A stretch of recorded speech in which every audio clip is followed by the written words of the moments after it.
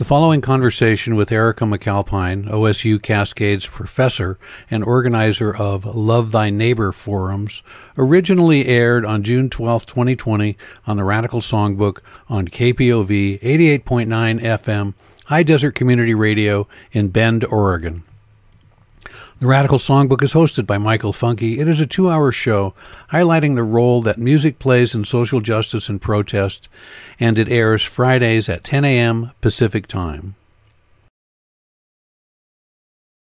We're going to take a break from the music and talk with Erika McCalpine, a business professor at Oregon State University-Cascades here in Bend. She arrived in Bend in 2018 after teaching and getting some high marks from students at the University of Alabama.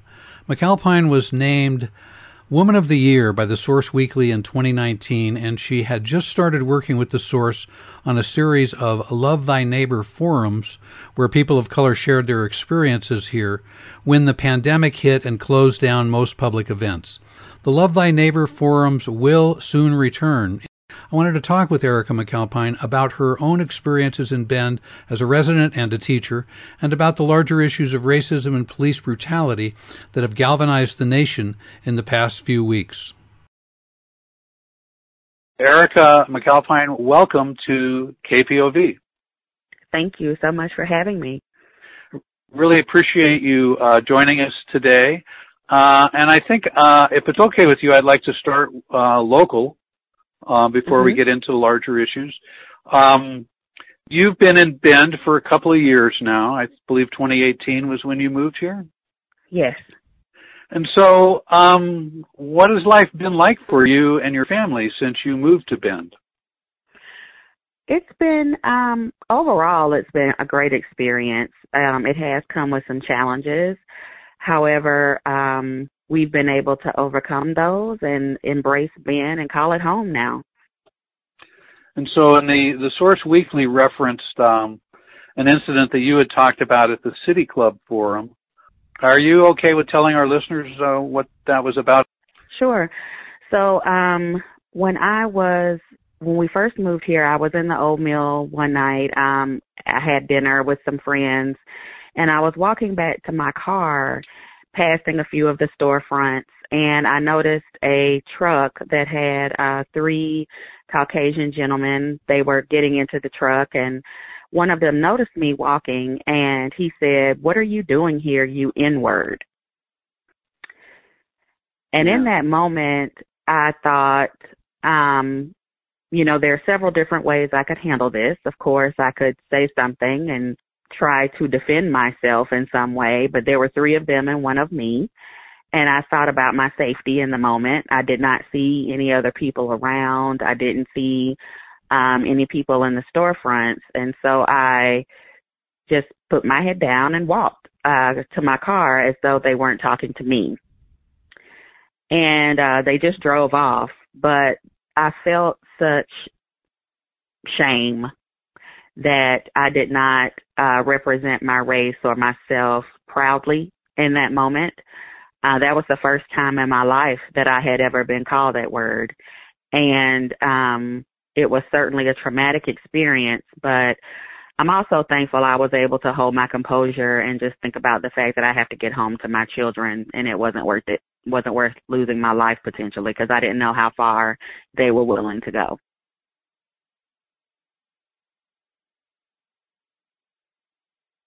You have some kids that are going to school locally? Yes, I have a 22-year-old daughter. She's a senior at OSU Cascades. And then I have a 14-year-old son who's a freshman at Summit High School. How are they doing here in Bend? I know that from some conversations I've had with local high school students through the town halls that the Restorative Justice and Equity Group has organized over the past couple of years, is that there are definitely issues in the local high school around race and racism. So what's your son's experience been? Well, he had an experience when we moved here. He was starting the 6th grade, and starting the 7th grade. I'm sorry, he was starting the 7th grade, and he had an experience where another student used the N-word in reference to him.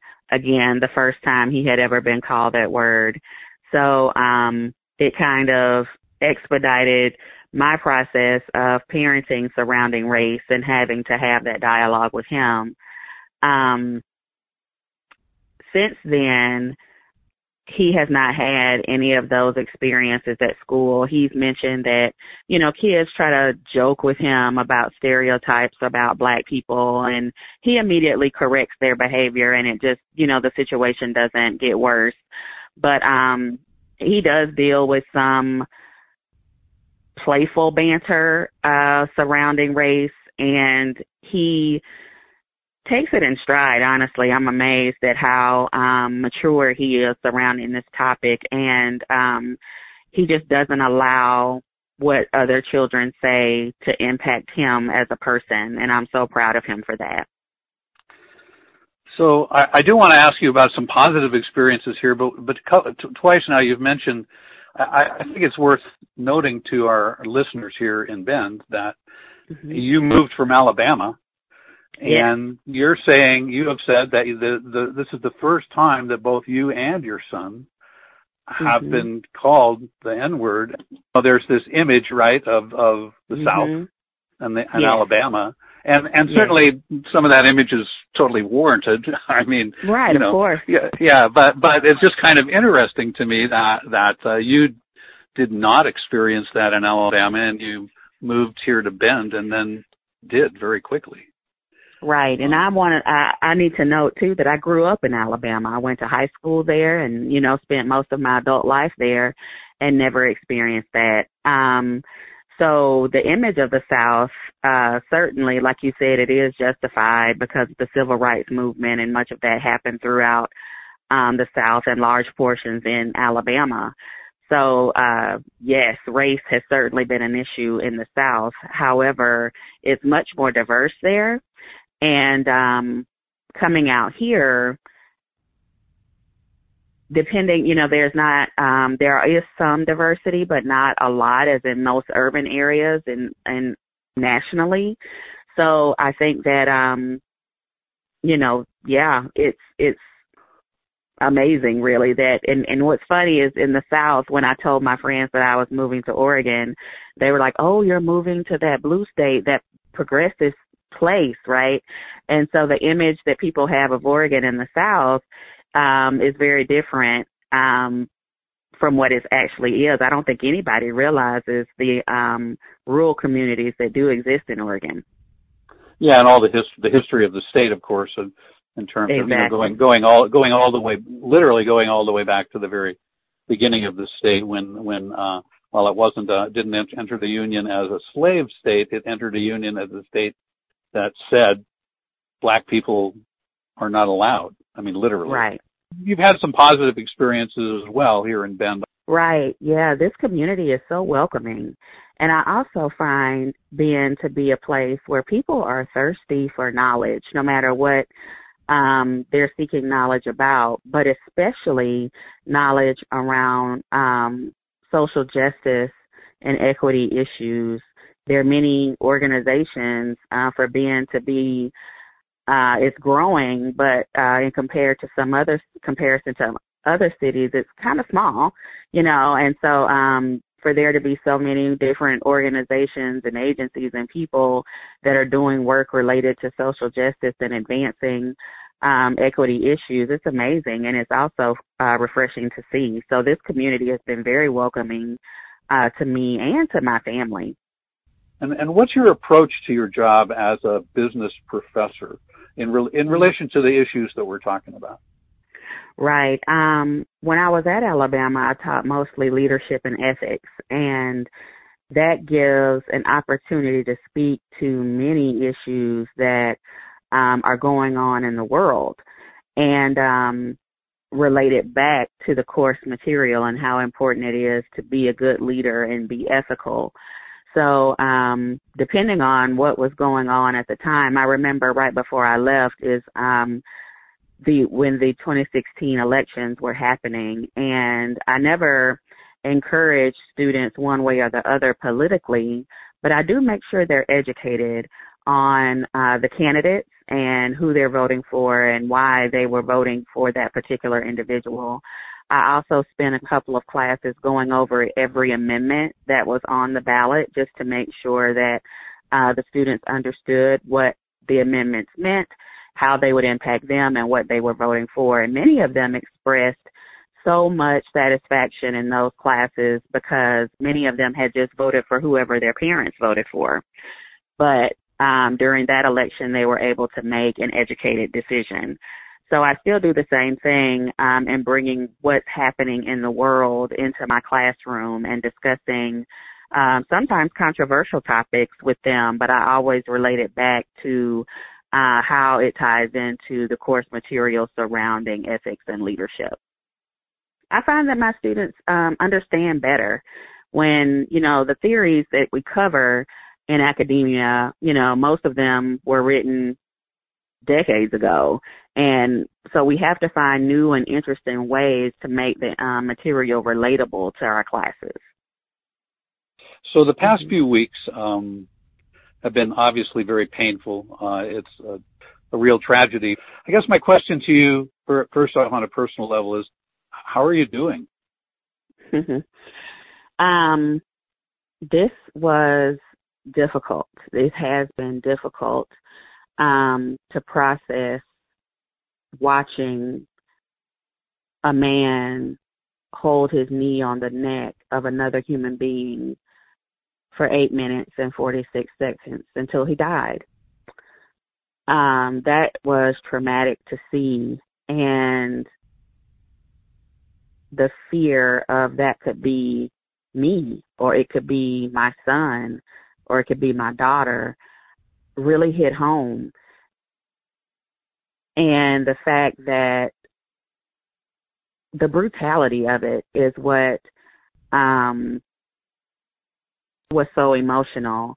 I thought about what made this murder, George Floyd's murder, impact people so differently around the world. And I think it's because many of the other deaths that have occurred at the hands of the police with Black people they've shot them, and we're a little desensitized to gun violence because we hear about shootings all the time. But to see someone die the way that George Floyd was murdered impacted people very differently, and I'm no different. It impacted me very differently as well.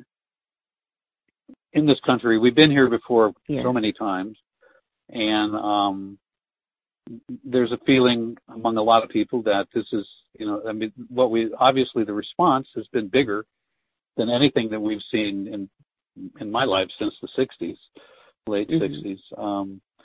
Do you have a sense that it's different, that it's possibly really a genuine tipping point, shall we say, a point where maybe we can really get some serious, genuine social change? I think that depends on how far people go with their action. Meaning, many people are upset right now and many people are protesting, but where will we go from here? It's important to keep this same momentum around these issues even after the protests have stopped.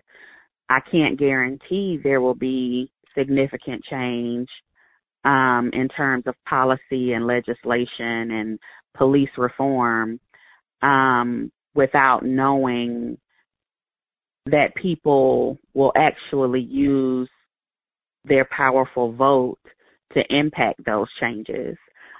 I don't know that people will be as interested 6 months from now as they are today.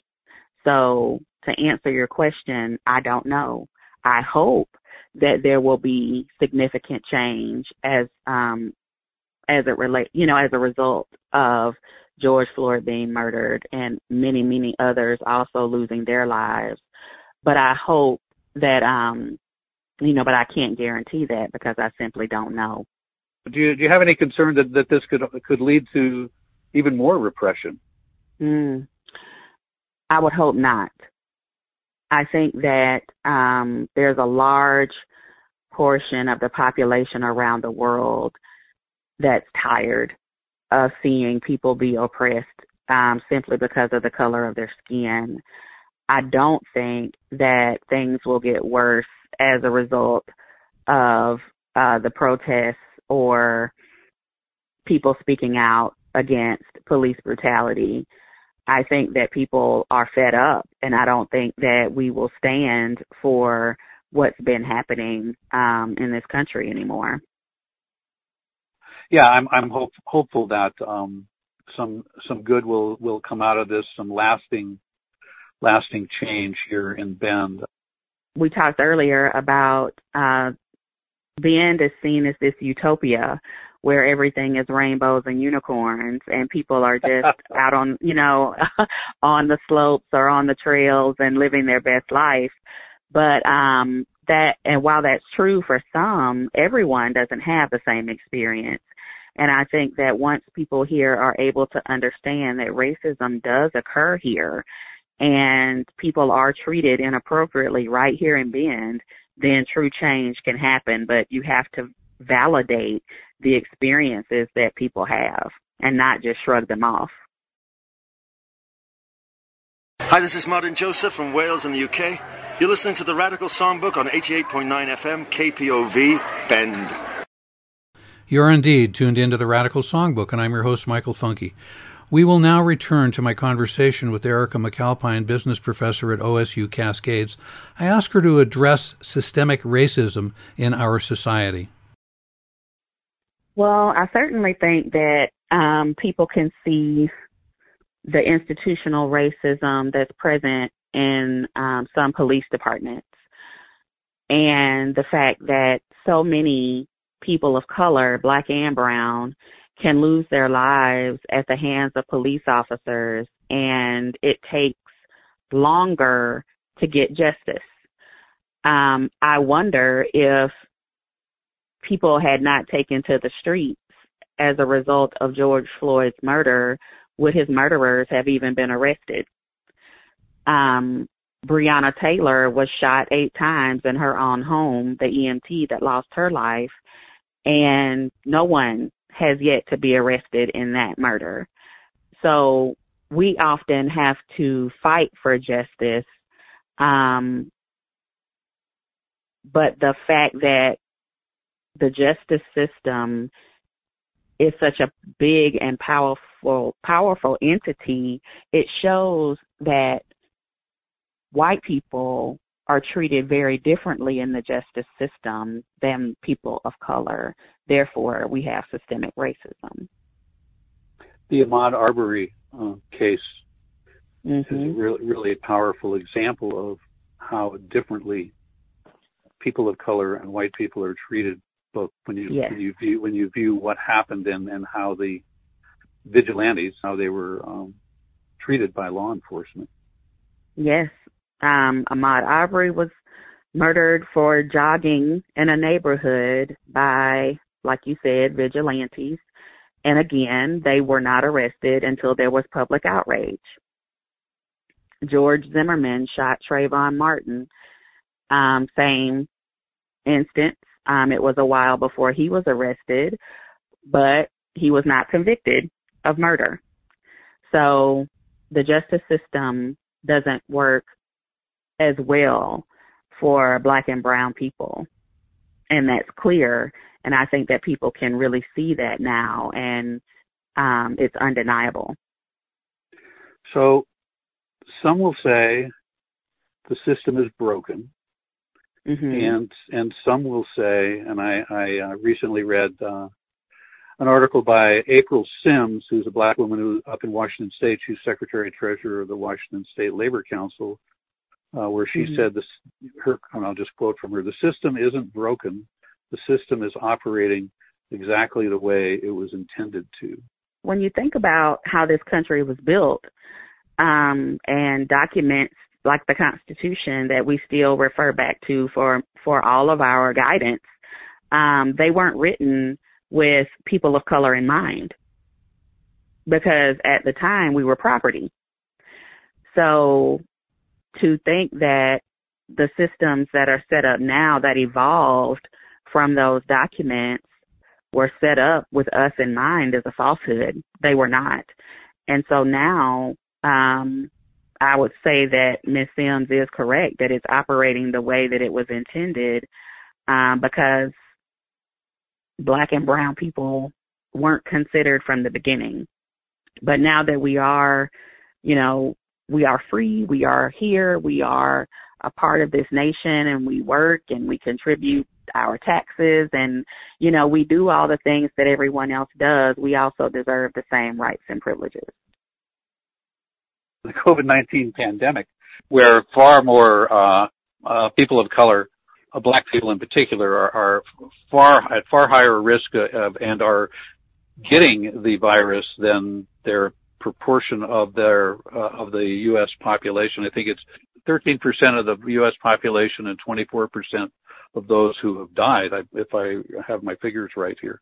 So healthcare is, again, another example, and there are so many other. Could you expand a little bit more on some other ideas of beyond policing of what systemic racism is about? Right. If you think about, like you mentioned with healthcare, access to healthcare, with COVID, many of your service workers and people that are considered essential are people of color, and they still have to report to work. They don't have the luxury of being able to work from home. And so they are on the front lines of this disease. And then if they get it, do they have adequate health care? Do their doctors even believe that they have the symptoms? I think we saw a few cases where people were turned away from hospitals and they ended up dying as a result of that. So access to health care, adequate health care being provided. And I think there was a story about how Serena Williams had to advocate for her health and herself when giving birth to her daughter, because she knew something wasn't right. And so she basically had to argue with the doctor to receive adequate treatment. And people of color do often have to do that. Education is another system, and it's my own field, but in K through 12 education, if Black and brown children are often, put in special ed or deemed not adequate or as good as their white peers, and that's a problem. In terms of access to higher education, the tests that students have to take in order to get into college, the ACT, the SAT, they are biased tests. They aren't developed with people of color in mind, and they aren't developed considering the resources that people may not have to prepare for those tests. It takes tutoring, it takes study materials, and access to tutoring and study materials is expensive, and families of color may not have those resources to be able to afford to prepare their children to take those tests to get into college. There are barriers to success, and those barriers may not be as prevalent for the majority of the population as they are for the minorities. Yeah, and the issue of mass incarceration, of course, is a profound one. Black and brown people are incarcerated at greater rates than anybody else, and the crimes that they committed to be there, the sentences that they receive, are often not equal either. As an educator, you indicated to me you would be willing to address the issue of white allyship. What role do you see white allyship playing in the overall struggle?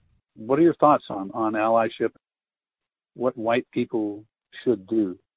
First, acknowledge what is really happening. I think that now people can have seen, and are acknowledging, okay, we have a problem in this country and it needs to be addressed. Acknowledging it, talking about it. Talk about it amongst yourselves. Talk about it with your friends. Talk about it with your family. Talk about it with your children. One thing that I have been so grateful for is that my son has been at home from school throughout the George Floyd, throughout these protests and the George Floyd murder, so that he doesn't have to also bear the burden of explaining to his peers why people are protesting, why people are upset, why it's wrong for a Black man to die in the street at the hands of the police. He doesn't have to carry that extra weight, and he can just process this in peace. So I think that having those conversations with your children and explaining why this is not okay, treating people of color differently than you might treat your white peers is not okay. So those conversations are very important to have within your own families.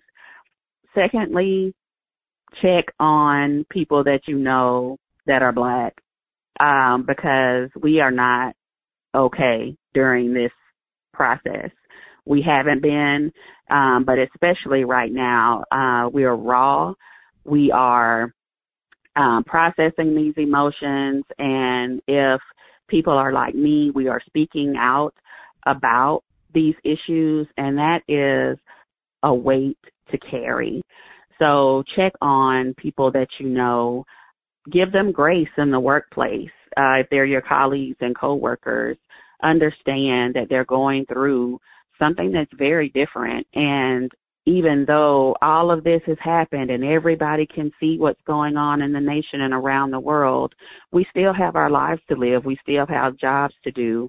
I remember the week that the video surfaced of George Floyd being murdered, I had to tell my students how it impacted me and apologize that particular class might be different from others simply because of the weight that I was carrying at that moment.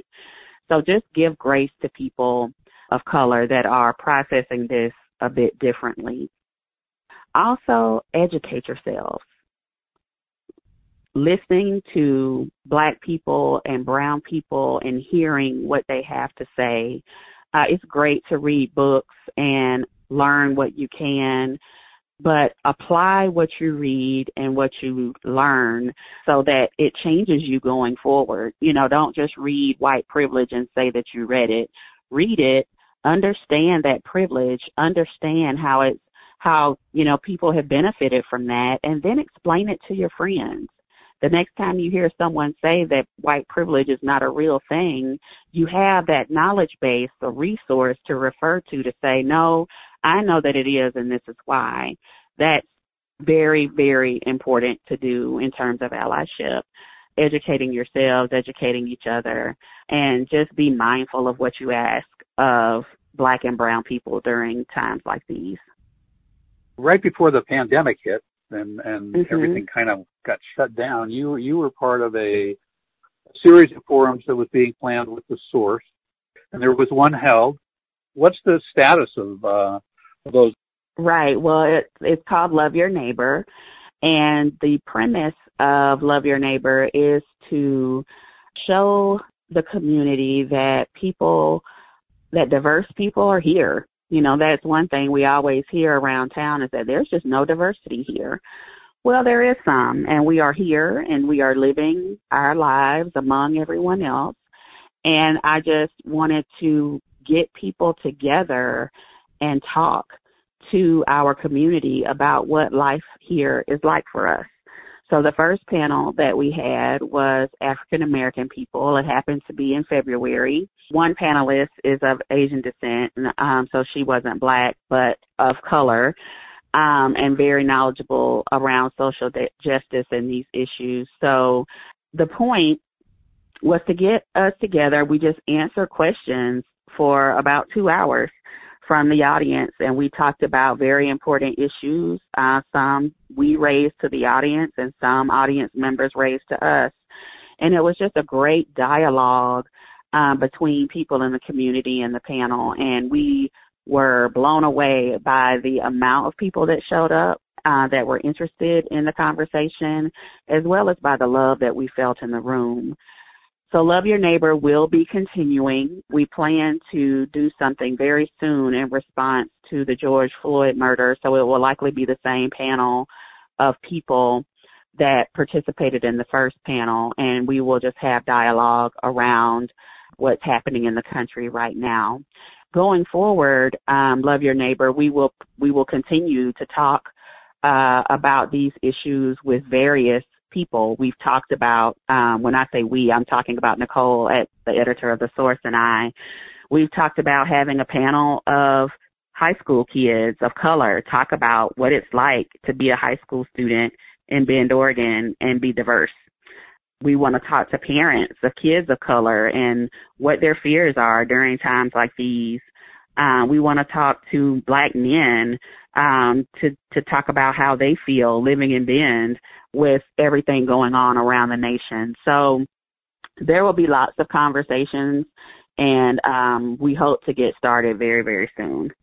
I always like to ask people if there's anything I've left out, any question that I should have asked, I guess, that you want to address, or anything else that you want to add that you haven't had opportunity to address. I think I would just end with Bend is a wonderful community. We are very blessed to live here, and sometimes we can get in a bubble and not even have to pay attention to what's going on outside that bubble. But I encourage everyone to pay attention and to do your part to make sure that Bend, Oregon doesn't become a Minneapolis, Minnesota, where events and atrocities like what happened to George Floyd don't happen in our community. We all need to do our work to make sure that we keep Bend the wonderful community that it is, and we can do that by loving our neighbor, regardless of the color of their skin. Erika McCalpine, thank you so much. Thank you. Thanks for listening to this KPOV podcast. KPOV is community radio for the high desert of Central Oregon. For more information and a program schedule, go to kpov.org. We value your feedback. Drop us a note at podcast@kpov.org.